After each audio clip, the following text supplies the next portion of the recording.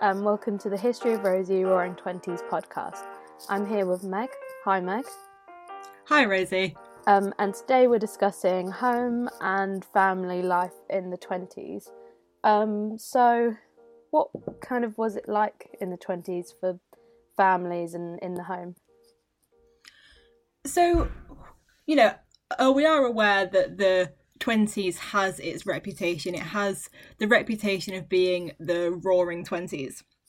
And while we just associate this with America and with the United States, it is necessary and important to remember that this wasn't just a phenomenon that took place in, the United States.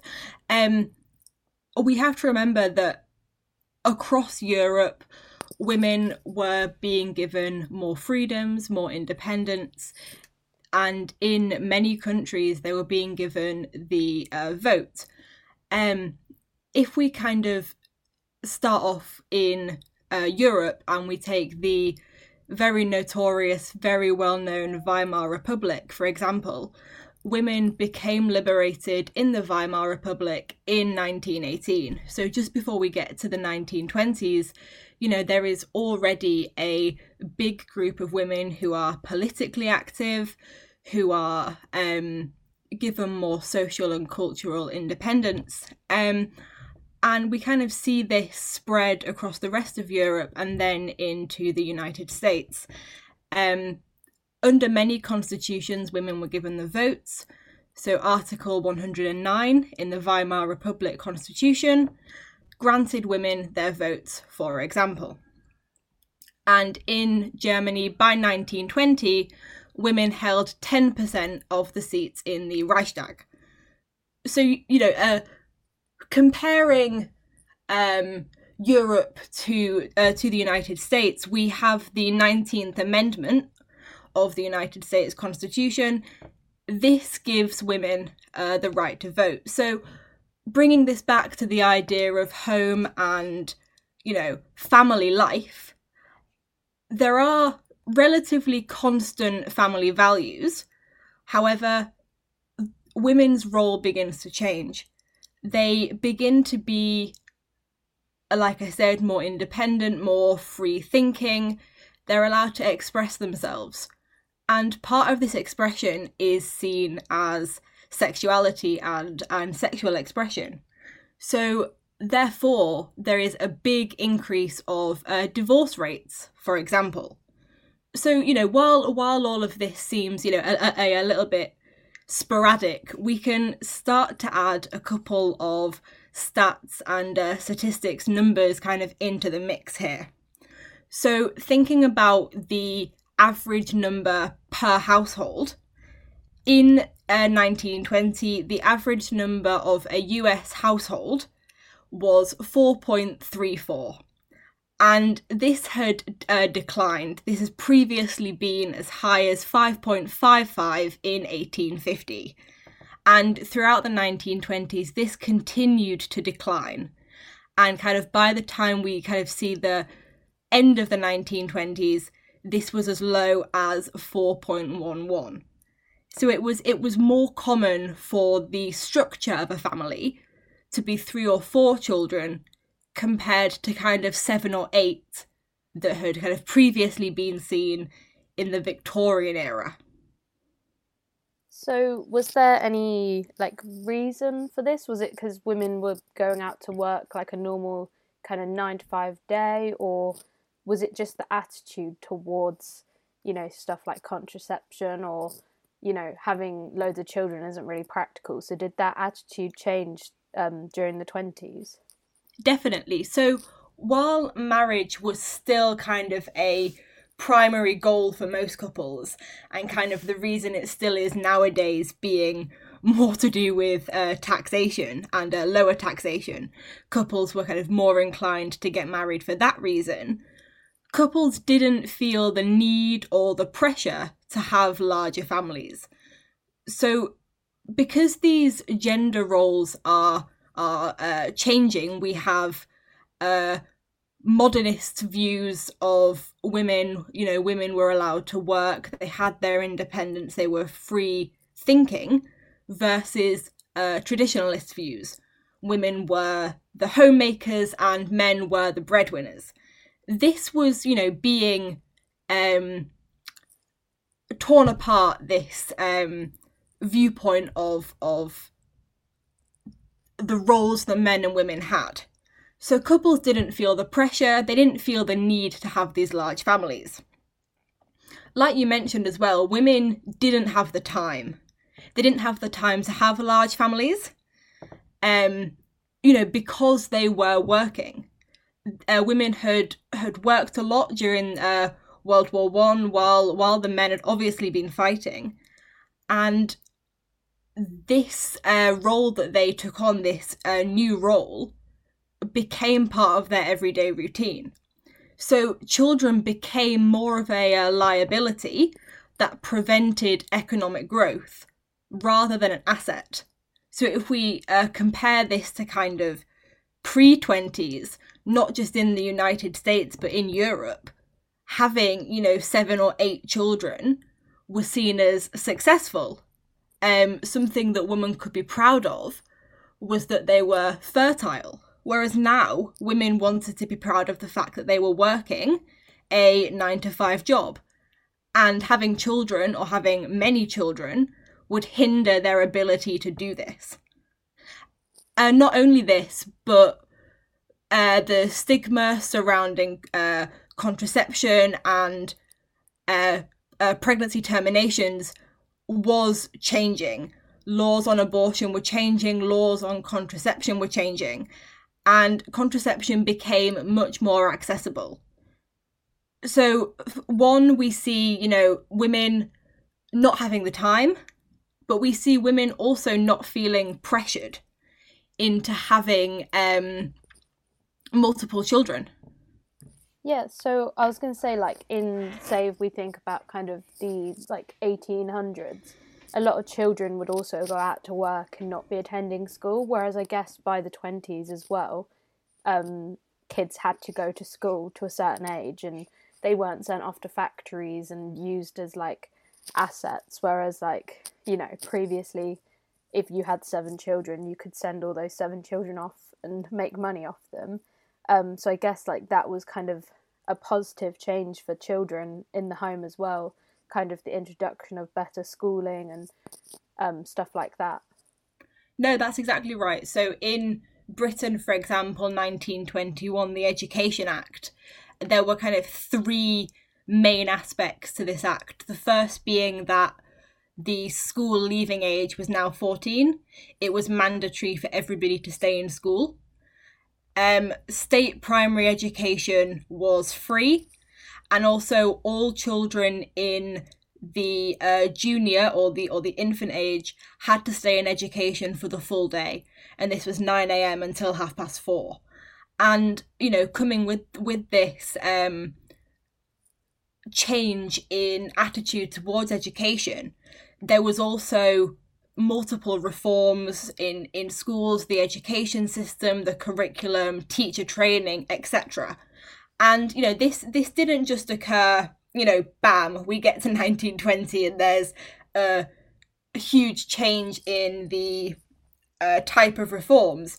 This was following a trend, and education had been becoming progressively better, kind of on a steady, I guess graph, if you like. It was becoming steadily better, and there was a wider focus on educating children, the person, the individual, so they were taught life skills, etc., rather than just memorizing facts. And the purpose of this was to get them into better jobs rather than them having to work in the factories at a young age, like we see, in Victorian Britain, for example. Yeah, so it's just interesting that I think potentially, after the war as well, they did want to reform things and make it better for people, which I think is why the Roaring Twenties happened. But so these, the parents that were working and stuff, what was the common jobs for the male of the household or the female? Like, kind of what was your average job? This all depends on the social class of the family. So there is, the industry within the urban areas versus the farming in the rural areas. Huge differences there were still present. And also huge class differences, huge socio-economic differences. That meant that every kind of person would be doing a different job. So if we take working class people, for example, males would be working in factories. Any kind of product was popular. However, women, on the other hand, who previously hadn't had the chance to work or, weren't actually allowed, young working class girls, they only really had one option when it came to working. And this option, the most common work for young working class girls, was as a dressmaker. The job is pretty self-explanatory. This job wasn't paid very well. They weren't given much for the long, tedious hours that they did. And their lives were completely different to the lives of the women that they were making the dresses for. So if we think about the really glamorous looking upper class woman, that was who those dresses were being made for. This is where we start to kind of see some constants, some similarities between women in the 20s compared to women kind of late 1800s and the war period, because middle to upper class women, their lives didn't really change. They didn't work. One of the most common jobs in the 1920s, before the invention of the alarm clock, was the role of a knocker-upper.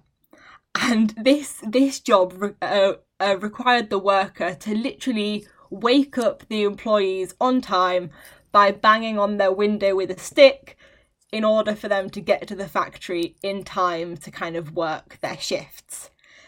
One of the most common male jobs for males who had been educated was bankers. So not only was there a boom in social and political changes, but there was also a boom in economics, which meant that there was a banking boom in the 1920s. More bankers making more money, changing the socio-economic field, if you like, of the era. And obviously this was until the Wall Street crash of 1929.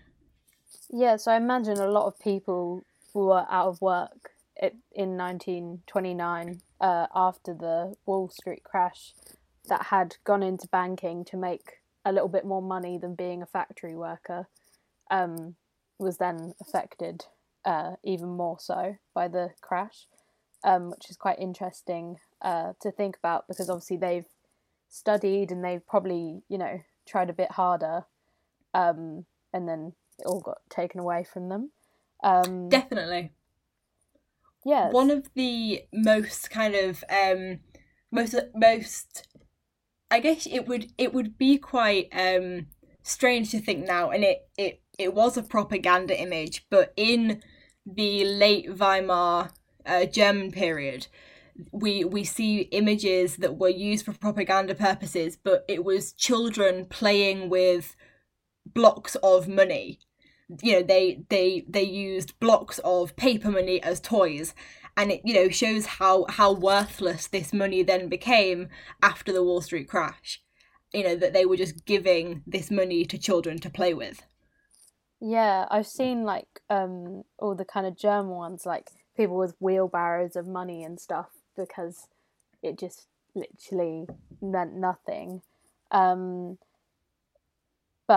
yeah, it's just really interesting that it kind of, this period of such boom was then followed by a period of such like depression, and then obviously the war. It's like, it kind of reminds me of now, because we were kind of having a good time and then we're just on a downward spiral. It's like we're just No, repeating absolutely. history again. We didn't see another boom after the 1920s for 80 years. You know, it wasn't until the early 2000s when there was something so similar, and now we're in another recession again. And you know, it's almost like history is repeating itself. The 2020s, you know, people thought these are the roaring 20s again, but in fact they weren't. Yeah, I feel like we've missed out the roaring bit and just started in like 1929 is now 2020, which is quite the opposite of what it was like.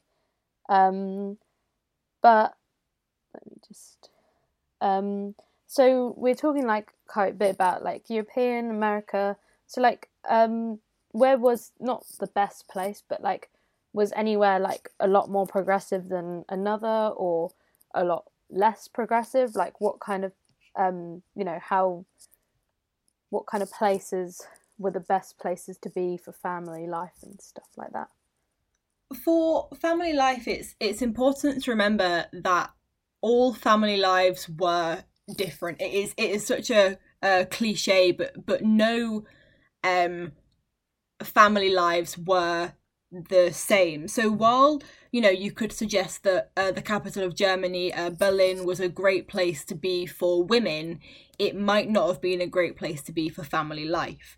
It isn't perhaps a geographical location, but the best place that for, you know, women to be was in was surrounded by women who were involved in the temperance movement of the 19th century. So this kind of links to US prohibition, because women's rights, women's freedoms, and therefore family changes almost were enhanced due to the prohibition movement. Women were actively encouraging prohibition because themselves or their children may have been abused due to drunken fathers or husbands. And so using this prohibition movement to their advantage, you know, and using the idea of wanting to prohibit the sale of alcohol links to a better family life, because, well, on paper it links to a better family life because the fathers and husbands wouldn't be intoxicated. You know, we know that there were underground speakeasies, etc. But on paper, the prohibition movement would have had pros for families.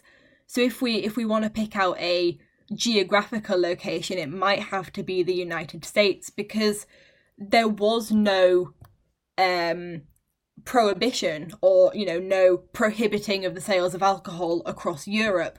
That was more of a United States movement.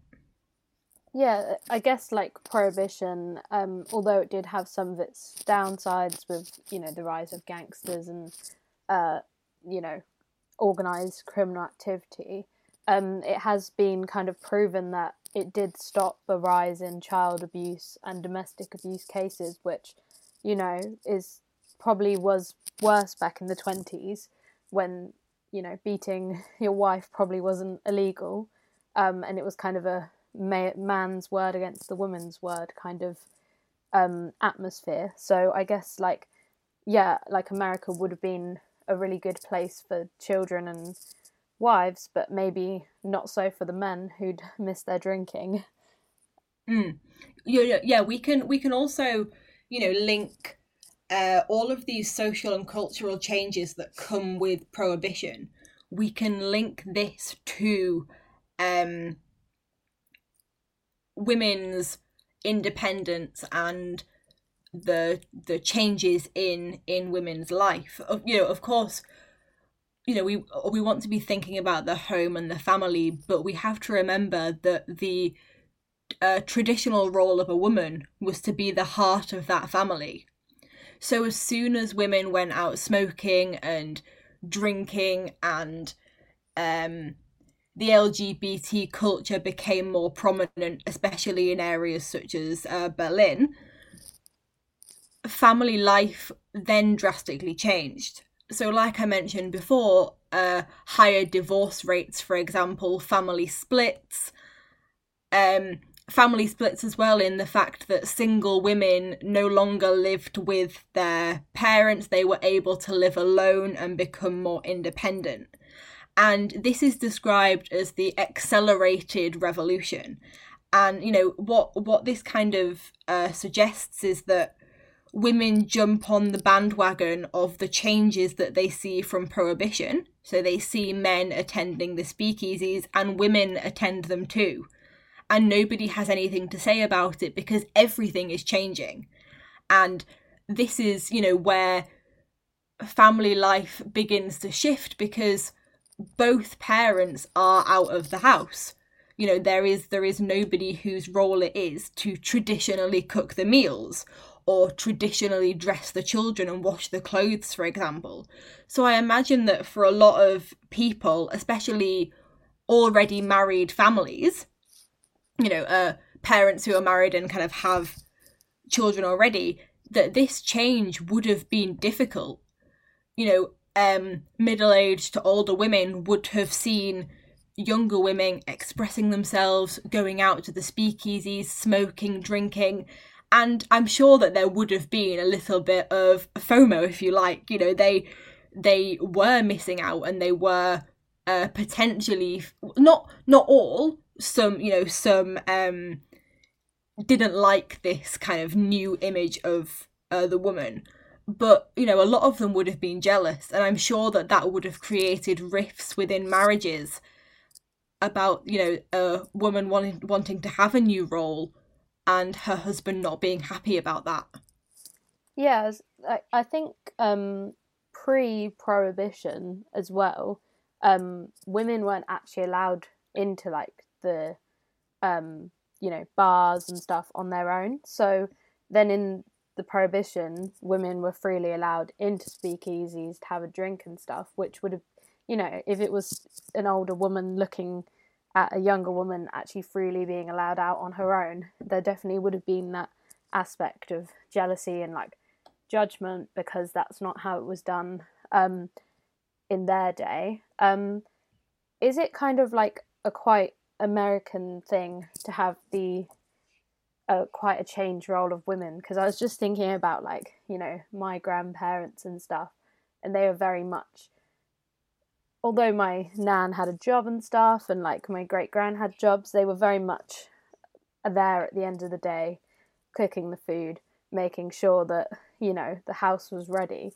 So do you think like America had a bit more of a kind of better attitude? Because I feel like Britain still has this kind of man female kind of attitude still. I think we're quite a old fashioned country. No, definitely, I would agree. And you know, Britain were behind in women's suffrage. It wasn't until 1928 that women over the age of 21 were allowed to vote. And comparing that to, like I said, the United States and Germany, you know, women were allowed the vote and they were allowed to sit in their respective governments, you know, from about 1919. So Britain are almost a decade behind other places in Europe. It is, you know, there is a significant difference. So while there was a newfound confidence amongst men and women, in Britain, married women and children's lives remained vaguely the same. So, for example, middle-class housewives, their role would be to hold parties, to entertain guests. That didn't change. It was, you know, more the single women who experienced more freedoms. So while, you know, the German experience of the Nazi New Woman can be compared to the image of the flapper was also the United States and the British New Woman, socially and culturally different to the woman of pre-World War One. Yeah, it's really interesting, like, that everywhere was kind of so different, because I think we kind of have this idea of, like, everywhere being at a similar level in Europe, and the United States kind of maybe being that little bit more advanced, but not so much so that it would be a different experience. But when you actually, like, look into it, Germany was a lot more of a progressive place than I think anyone realised, because obviously they're overshadowed by the 30s and 40s, where being a woman in Germany was very different from being a woman in Germany in the 20s. I think it would have been like a huge change when the Nazis came into power, from having that freedom to, like, kind of having it all snatched away, I guess. Yeah, no, you're absolutely right. So it's really interesting to kind of just come back to the point that you said, that the Weimar period, so the period from kind of 1918 to kind of 1933, is completely overshadowed by the Nazi regime and by the Third Reich. And it is important to remember that the Weimar Republic was experimental. They didn't know how it was going to go. They had no blueprint to base it off. But something that they wanted was liberation for minority groups, and that was women. I think if I had to assess all three, for example, Britain, Germany, and the United States, I would have to put Germany at the top, being the most progressive society when it came to social groups such as women, and I would have to place Britain at the bottom because of just, you know, how far behind they were in terms of women's suffrage compared to all of these other countries.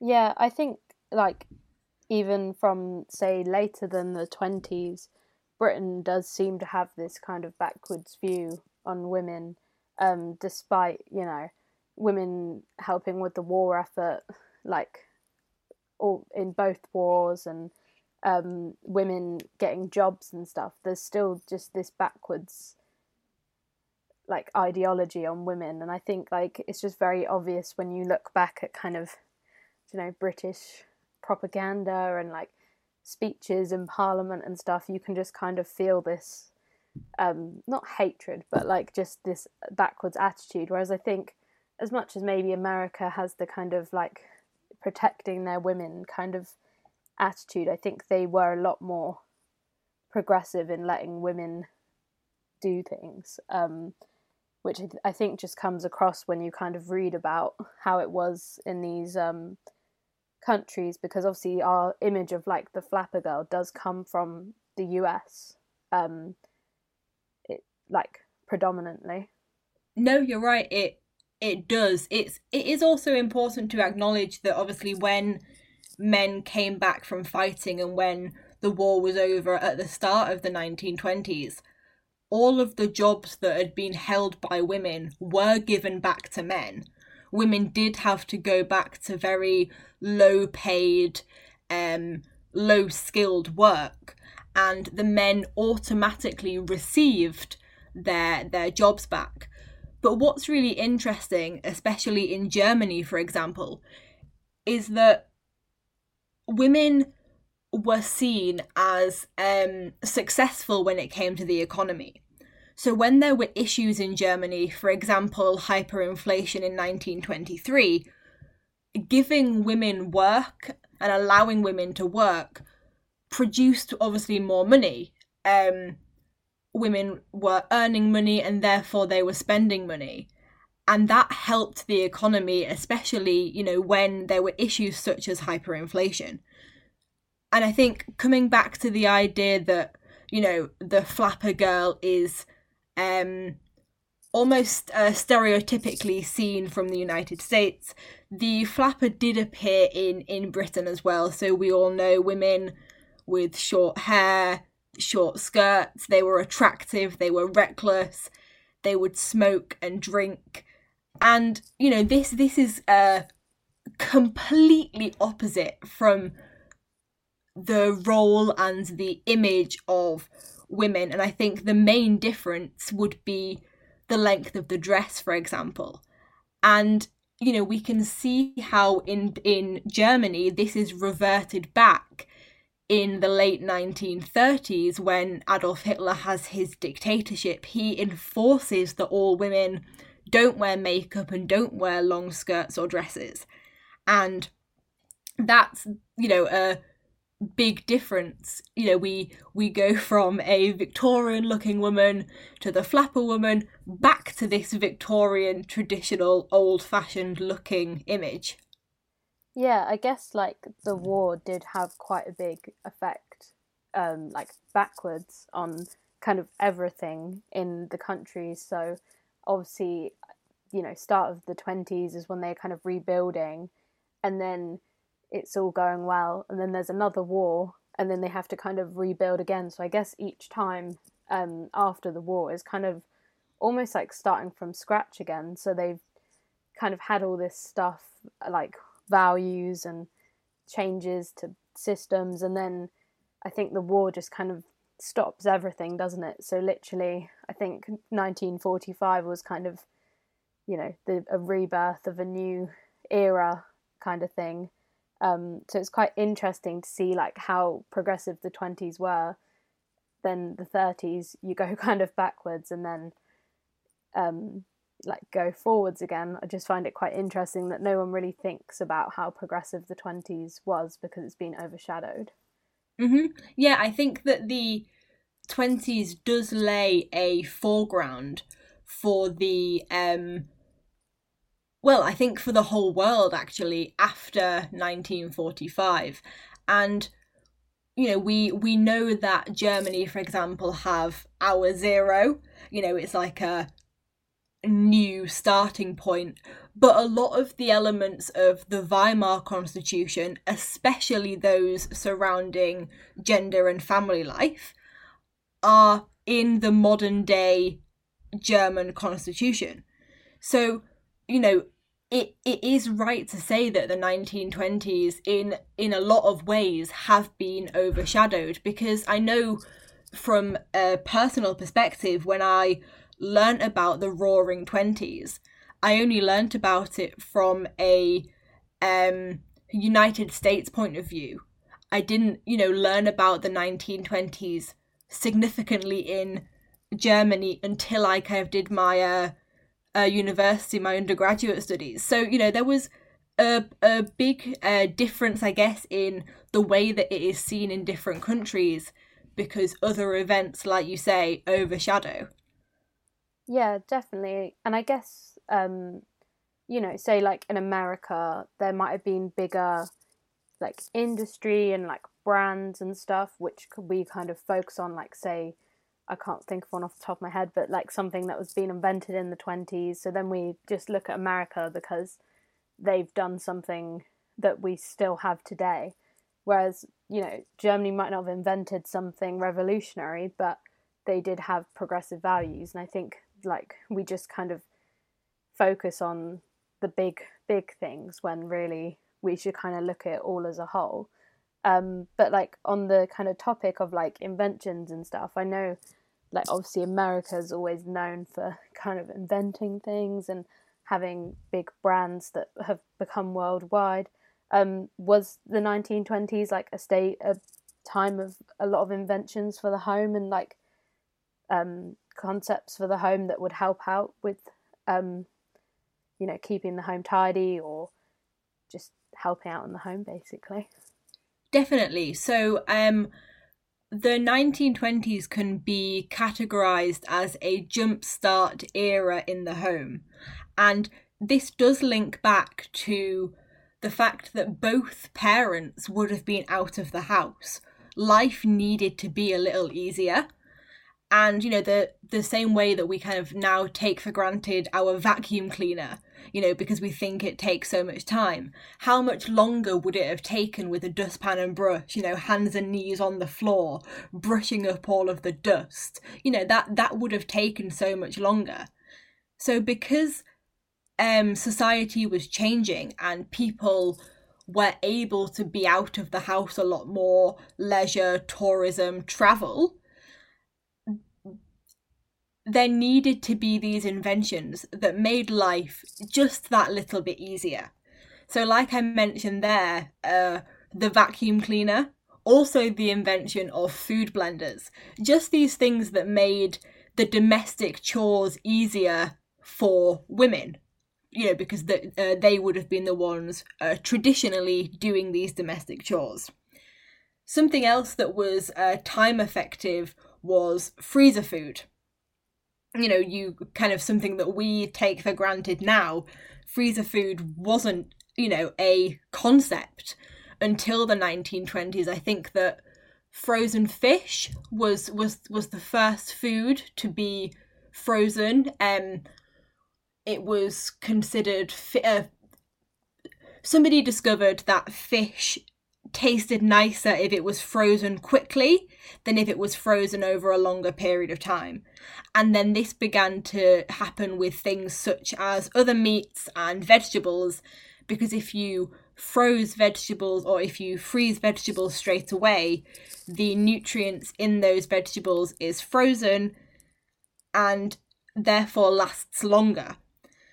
So not only is this time effective, but it's also cost effective. And that was something that would have, have been looked for, especially by a mother. She wouldn't have a lot of time. She had this new life that she wanted to live.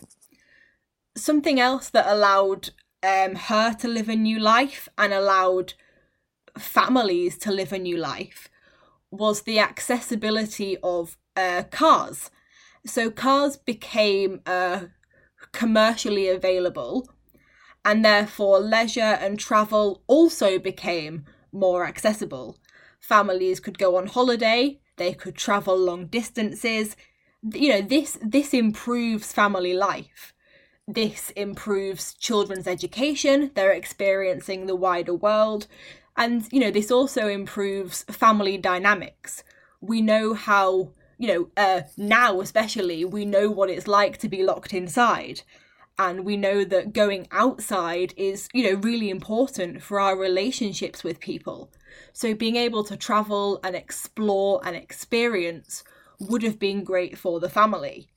This also kind of links back to the economy, because people had more disposable incomes. Because of the boom in the economy, people had a disposable income, and therefore consumerism skyrocketed. People were buying more. For example, technology, products for the home. So women were targeted, by these companies. For example, makeup and cosmetics. So this, again, links back to all of these different inventions that not only made life for the woman a little bit better, but made family life easier too. Yeah, it's interesting that, when you think about kind of things that we take for granted, like freezers and vacuum cleaners, like imagine before they had a freezer and they had to go out, maybe daily to get food, rather than, putting a load of food in the freezer and being able to then cook that. And then also the fact of they wouldn't have had a car before, and having a car just really changes how life would have been.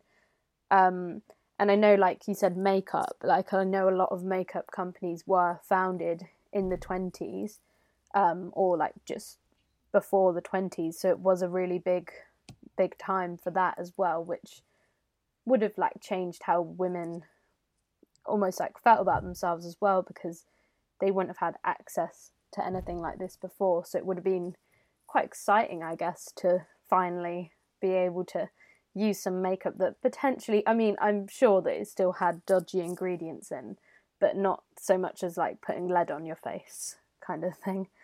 Yeah, no, of course, so we know that makeup, the concept, has been around for a long time. We picture Cleopatra, for example, we see her with black eyeliner, but like you said, that is lead, and that was very, very bad for the skin. But what we do see is the creation of more top end brands, because women have more money and are able to afford this. Women have their own money. They're no longer relying on a parent or a partner for for their money. So there was an increase in makeup and other cosmetic products because they were so popular. And like you said, it would have made women feel, that bit better about themselves. Yeah, and I mean, it does sound like a good era for inventions. Like, imagine how exciting it would have been to get a vacuum cleaner after using your broom for like the past 10 years. Was there anything else like that was significant at the time? Like, I know obviously cinema was kind of taking off as well. Like, the early kind of stages of cinema were in the kind of 1900s, and then obviously I think by the 30s people would go and watch like the news at the cinema. Was that like cinema and like radio, was that quite significant in the 20s as well? Yeah, so radio and broadcast became a lot more accessible. We know them now as the small vintage radios, with the little strap that you can carry. But those were what would have been in a home, and these were made very widely accessible. They were also they were made even more accessible under Adolf Hitler in Germany, but they were made accessible for most people. And this meant that the average person could be informed more easily. News was able to reach the majority of citizens. There was a sense of connection between Parliament and the average person, and that always makes people feel a little bit more comfortable. We know these days what it's like to kind of not feel connected to Parliament and to government. So being able to watch, like you said, in the cinema, but also listen to news over these radios, that was a really big thing. And I can picture it now, a family sitting around a table eating their breakfast, and the radio is on the table and they're all listening in. It was a time that families could be together, but it also made the nations feel more connected. And this was especially important during war periods. Being able to hear what was going on. We can all picture the time, when families are sat around their radios and hearing that Britain has just announced that they're in a state of war with Germany. But this also was a great time for music artists and film artists to be making moves, making their way within the industry, because more people could hear their art through their radio. Yeah, definitely. And like obviously jazz was a big thing in the 20s, so I'm sure that they would have been able to listen to jazz on the radio as well.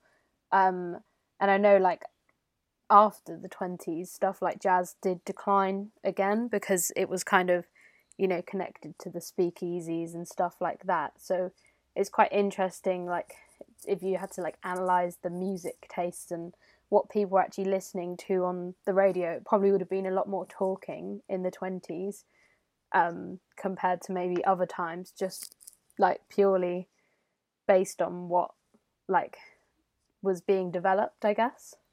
No, of course. And there's the iconic scene from West Side Story about the girls talking about America. And this is very, very similar to kind of how people would have felt, kind of about the United States. So this links again almost to education, because there was a huge influx of people coming into America because of concepts such as the American dream and a better life and a society and a culture that would accommodate them. So, people not just in America, but kind of outside and into Europe and Asia were seeing America as the as the place to be. It was seen as a place where they could prosper and they could become better people. Yeah, it's a big theme in like literature as well, I guess, in like 1920s American literature, that it is the American dream, and everyone can kind of achieve it, which obviously isn't the case, because you get to 1929 and the Wall Street crash, you couldn't even get a job, let alone live out the American fantasy. But it's interesting, like, I guess education did have a big influence on this American dream thing, because obviously if people were being seen to be educated, I guess people kind of aspired to that.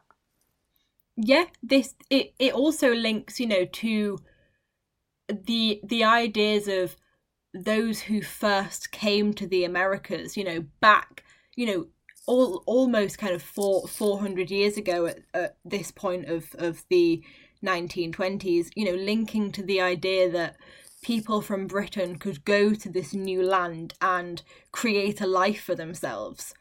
And when we think about the reforms that took place in the education system, thinking about the American education system, for example, now, there is a big emphasis on days such as Columbus Day. While this might be a very controversial period, a very controversial topic, the idea was that people came from Britain to this newfound land and were able to make a new life for themselves. So despite kind of the Wall Street crash and periods before the Wall Street crash, people from outside of America believed that they could come into the country and make a new life for themselves, just like people had hundreds of years before them. Yeah, and obviously immigration to America since, well, for a long time, had been incredibly high, especially from like Ireland and Italy. They were like quite big groups that immigrated to America. So I think like there was a lot of immigrants coming to America who now are, even if they came in the 20s, they're now consider themselves American, and feel like they did achieve the American dream, I guess. But I guess like, so in America, like kind of, was there any like really downsides for the family? Like, I'm trying to think like any policies that might have like hindered children or anything, like, or was it genuinely quite a good like education system, like quite a good atmosphere, like, or was there some like hidden dark side?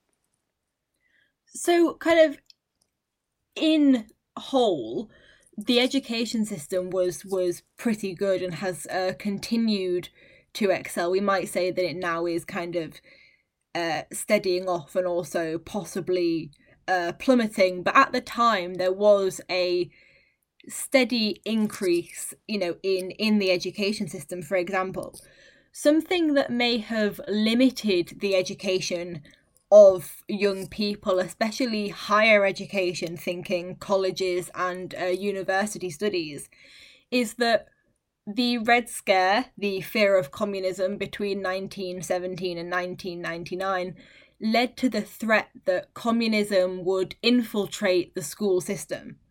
So in junior schools and secondary schools, teachers were required to sign an oath stating that they were loyal to Americans and in no shape or form loyal to communists. They were made to kind of sign this. So this limits the ideas and the perspectives that people might have seen. And I'm not for a second saying that the communist ideology had to be taught to all of these children, but it's having a wider perspective, and having their perspective narrowed intentionally perhaps hindered their opinions. And another example of this is professors in colleges and universities with radical ideas began to be distrusted. And they were distrusted to the point where they were asked to step down from their posts, again, limiting the education of ideas, political ideas, social ideas, historical ideas that could be taught to these new generations. Yeah, and I think also to do with like the kind of, how much they hated communism, a lot of black professors and black people in general, and like radical people with radical thoughts, did actually end up going to Russia to teach and study, because they were a lot more progressive, which sounds completely mental, because our idea of communism is that it's this kind of really bad force that oppresses everyone. But actually during the 20s and 30s, for education and university and like study and having kind of free thinking ideas, and less racism than the US, a lot of people did go over to the Soviet Union, which when I found that out really surprised me, because we just have the completely opposite view of them. But actually I think they wanted to be open for people that had different ideas to American people, or who were black or Asian that didn't fit into America, could then, I guess it was a form of kind of indoctrinating them into the regime, but I just found it very interesting that they found refuge in the exact place that America didn't want them to. No, that is really interesting. I think that because, starting from the kind of October Revolution in Russia in 1917, and then moving to the Spartacist revolt in Germany in 1919, there is this potential threat, especially for countries such as Britain and America. Whereas Russia, nobody really posed a threat to them. They didn't restrict, I don't think, the ideas that were discussed until a little bit later on, when freedom of press was taken away, for example. But I'm not that surprised that people would go across to Russia, because they have nobody to be afraid of. Yeah, and I think, if Russia's kind of giving this, sending out this image that they're very free thinking, and they're, you're allowed to say whatever you want. Obviously, that's not the case anywhere, but that you would be able to explore the topics that you want to explore, or you wouldn't get held back because you're black in Russia, because that's what they were telling you. Then I can kind of see how you would want to go over to Russia from America if you were kind of an oppressed person who was intelligent. I think that would be really appealing. It's just interesting that no one really talks about that kind of thing. We just, as we said before, like, you just always see what the education system wants to tell you. Definitely. I think as well that kind of removes the American dream, because if some people were being oppressed, their ideas were being oppressed, they weren't able to fulfill their wishes in their work role, that completely limits the idea of the American dream, stopping people from doing something that they enjoy just because the government or the ideology doesn't agree with those ideas, doesn't make me think that America in the 1920s would have been the perfect place to be. No, and I guess also, like, we're talking about how kind of like women and families and people had like more freedom and had a bit more like it was a bit revolutionary in the 20s, but then I think we're looking at it from a very white perspective. I think if we then flipped it and looked at the typical like black family's life, I don't think it would have been as nice for them, because you know the social issues in America were ongoing long before the 20s, and they didn't just stop in the 20s because everyone was having a party in the speakeasies. Like, there still was this massive race problem, which I know, like, you know, in some places you do see examples of famous black people in jazz music and in entertainment and stuff, but then that was more of a kind of, they were exotic, so that's why they became famous. So I think, yeah, if we flipped it and we looked from a kind of non-white perspective, which is kind of what all the history books were written about, I think we would get this very different view of the 20s. Definitely. And I don't think you can group, therefore, all families together, because, you know, like I said, not only are families different for class, socioeconomic background, or geographical area, they're also different because of race. You know, you are very right in saying that, because of all of the connotations of enslavement that, you know, link significantly back many, many years. Yeah, and I think from like reports and books and articles and stuff from the 20s, I think every black person had a very different experience of what it was like for the American dream. I mean, it certainly wasn't the American dream for a black person. And I'm not saying that, you know, any other country was better. I think, you know, some other countries were a little bit more progressive than America. But, like, for example, Britain acts like it's progressive, and that in the 20s they had no racial problems and all that, but that's not the case. And I think, like, yeah, I just think, you know, we can kind of say, oh, America's really bad, but I think it was the general 1920s attitude from everyone, not just in the United States. Definitely. I think it's also very important for us, you know, speaking from a white viewpoint, to acknowledge some of, you know, some of the atrocities that happened to black people and other ethnic minorities.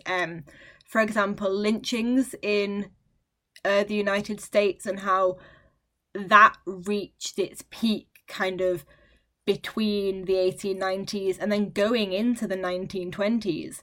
And, you know, this was primarily attacking African Americans.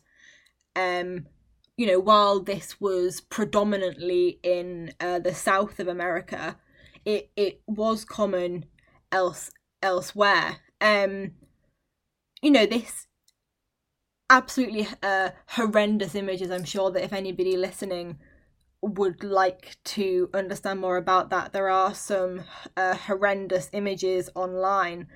But, you know, this linking back to this idea that there were people who believed that whites were superior, and therefore thought that it was okay to intimidate ethnic minorities through examples of racial terrorism.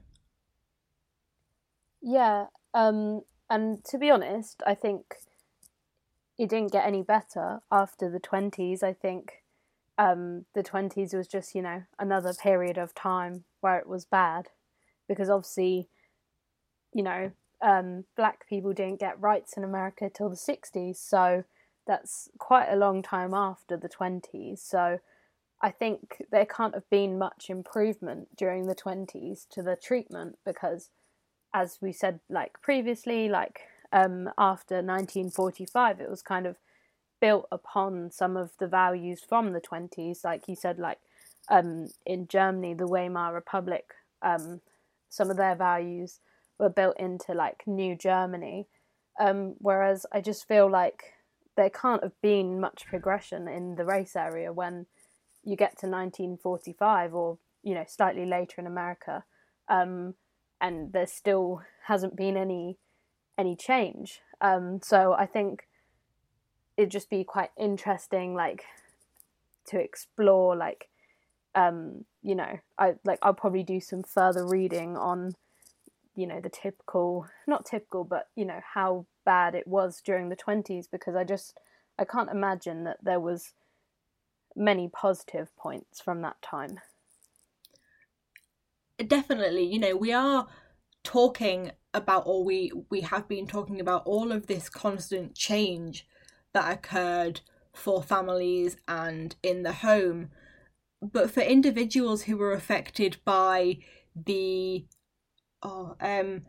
Jim Crow laws, for individuals that were affected by the Jim Crow laws, that enforced racial segregation, this didn't leave. These laws were still enforced up until, I think, 1965.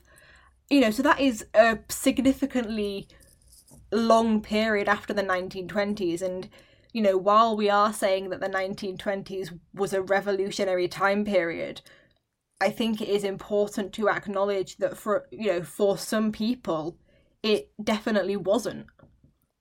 Yeah, and I've done like a unit at uni about kind of suggesting where some of the Nazi like policies came from. And obviously in America, I think it was during the 20s and 30s, they had quite a strict view on mixed marriages. So if you were white and you wanted to marry a black person, I'm not sure if it was illegal, but it was definitely like you just wouldn't get a marriage license for it, basically.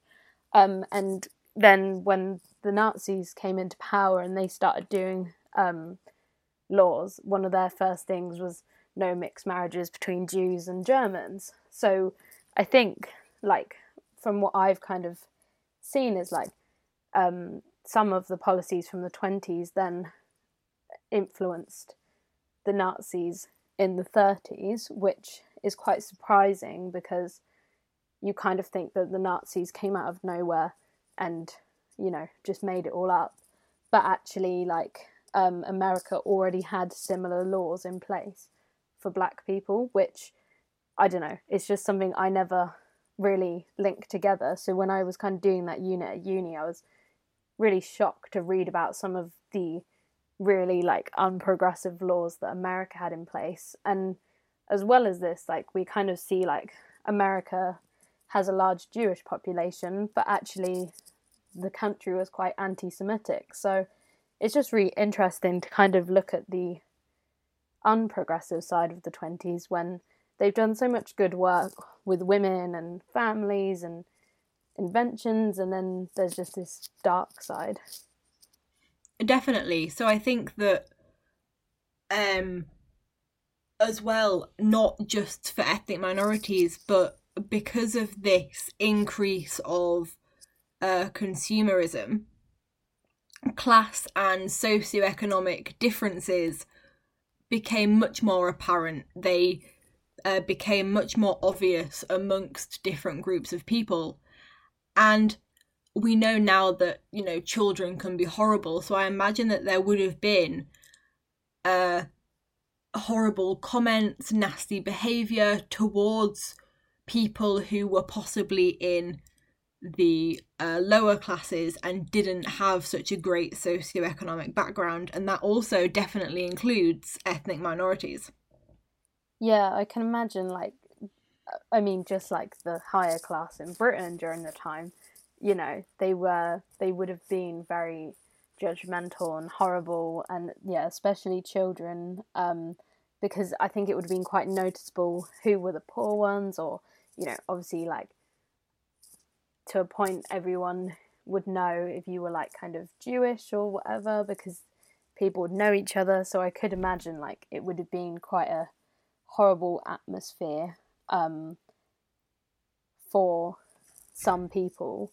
Obviously, like, as I said, it's not just America that had some unprogressive views, but it's just interesting to touch upon, because I feel like I mean, from personal experience, like we do leave out, like education system does leave out the stories of ethnic minorities and stuff like that. So I think it's always nice to touch upon it,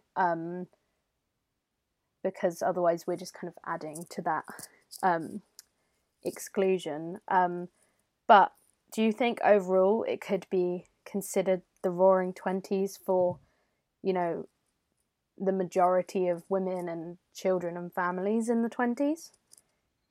Yes, I think that this, again, depends how we define the majority of people, because there was such drastic change in a lot of areas. Obviously, we have to acknowledge that in not all areas there was this drastic change, but in quite a few areas there was. So the family structure was changing, and therefore the idea of the average typical family was also changing. So I think that it has to be considered that the Roaring Twenties for a typical family, was this significant change because of the changes that we see in family structure. So the 1920s across Europe and the United States marked a drastic social, cultural, economic, and political change. And this change is seen in everyday family life. For example, smaller family sizes, women having the right to vote, more disposable income, and therefore more consumerism. But I think it has to be argued that for those families who were already larger, for example, or for those groups who didn't benefit from this experimental nature, didn't see any drastic change. Their lives did stay the same, as we have already discussed. But yeah, so I think that it is important to, while from a Eurocentric perspective we acknowledge all of the positives, we don't necessarily acknowledge the negatives, and I think that that's something that can definitely be taken away from this. Yeah, and I guess, like, if anyone listening, like, there's probably a lot of books that we could, like, that you could look into for, like, more info on this. Like, I know I've got a few books on kind of, like, racism and America, which I can kind of link once we share the podcast. And I think, if you're interested in this area, like, go and do a bit more research and let us know, because I'd be interested to find out more about this. Yeah, me too. I'm sure that Rosie will have all information in the description of the podcast, but I also have a couple of resources that I'd happily suggest for further research. And again, I'd be totally happy to discuss any of the points that we've raised. Yeah, definitely. I'd just love to have a chat with anyone. And I just thought if we wrap up the podcast with do you have any, like, interesting last facts or stories just to share for, like, the final thought?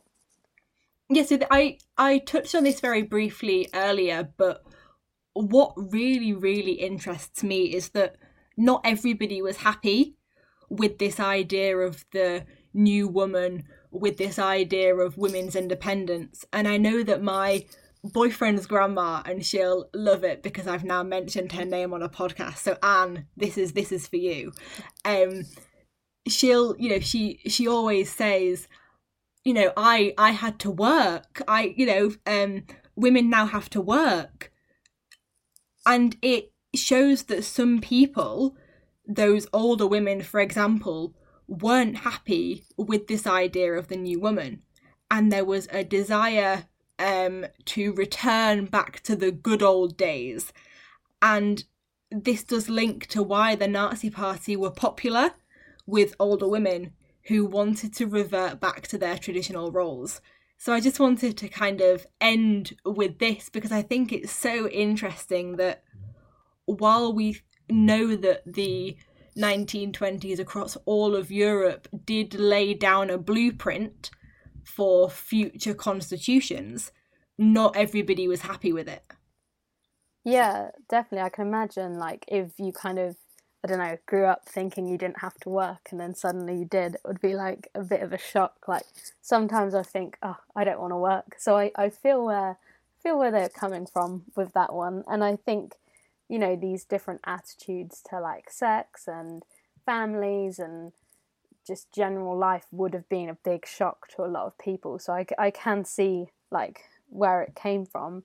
But I think in the end, it was a good change, and I think it was positive for most people. I don't think we would be in the position we are today without the changes from the 20s. So I think we have to be grateful for the people who grew up and who were making the laws and stuff during that time. So thank you. But yeah, that's very interesting. Is there anything else that you want to add, or are we done with our family home chat? Well, as much as we can be, because we could go on forever.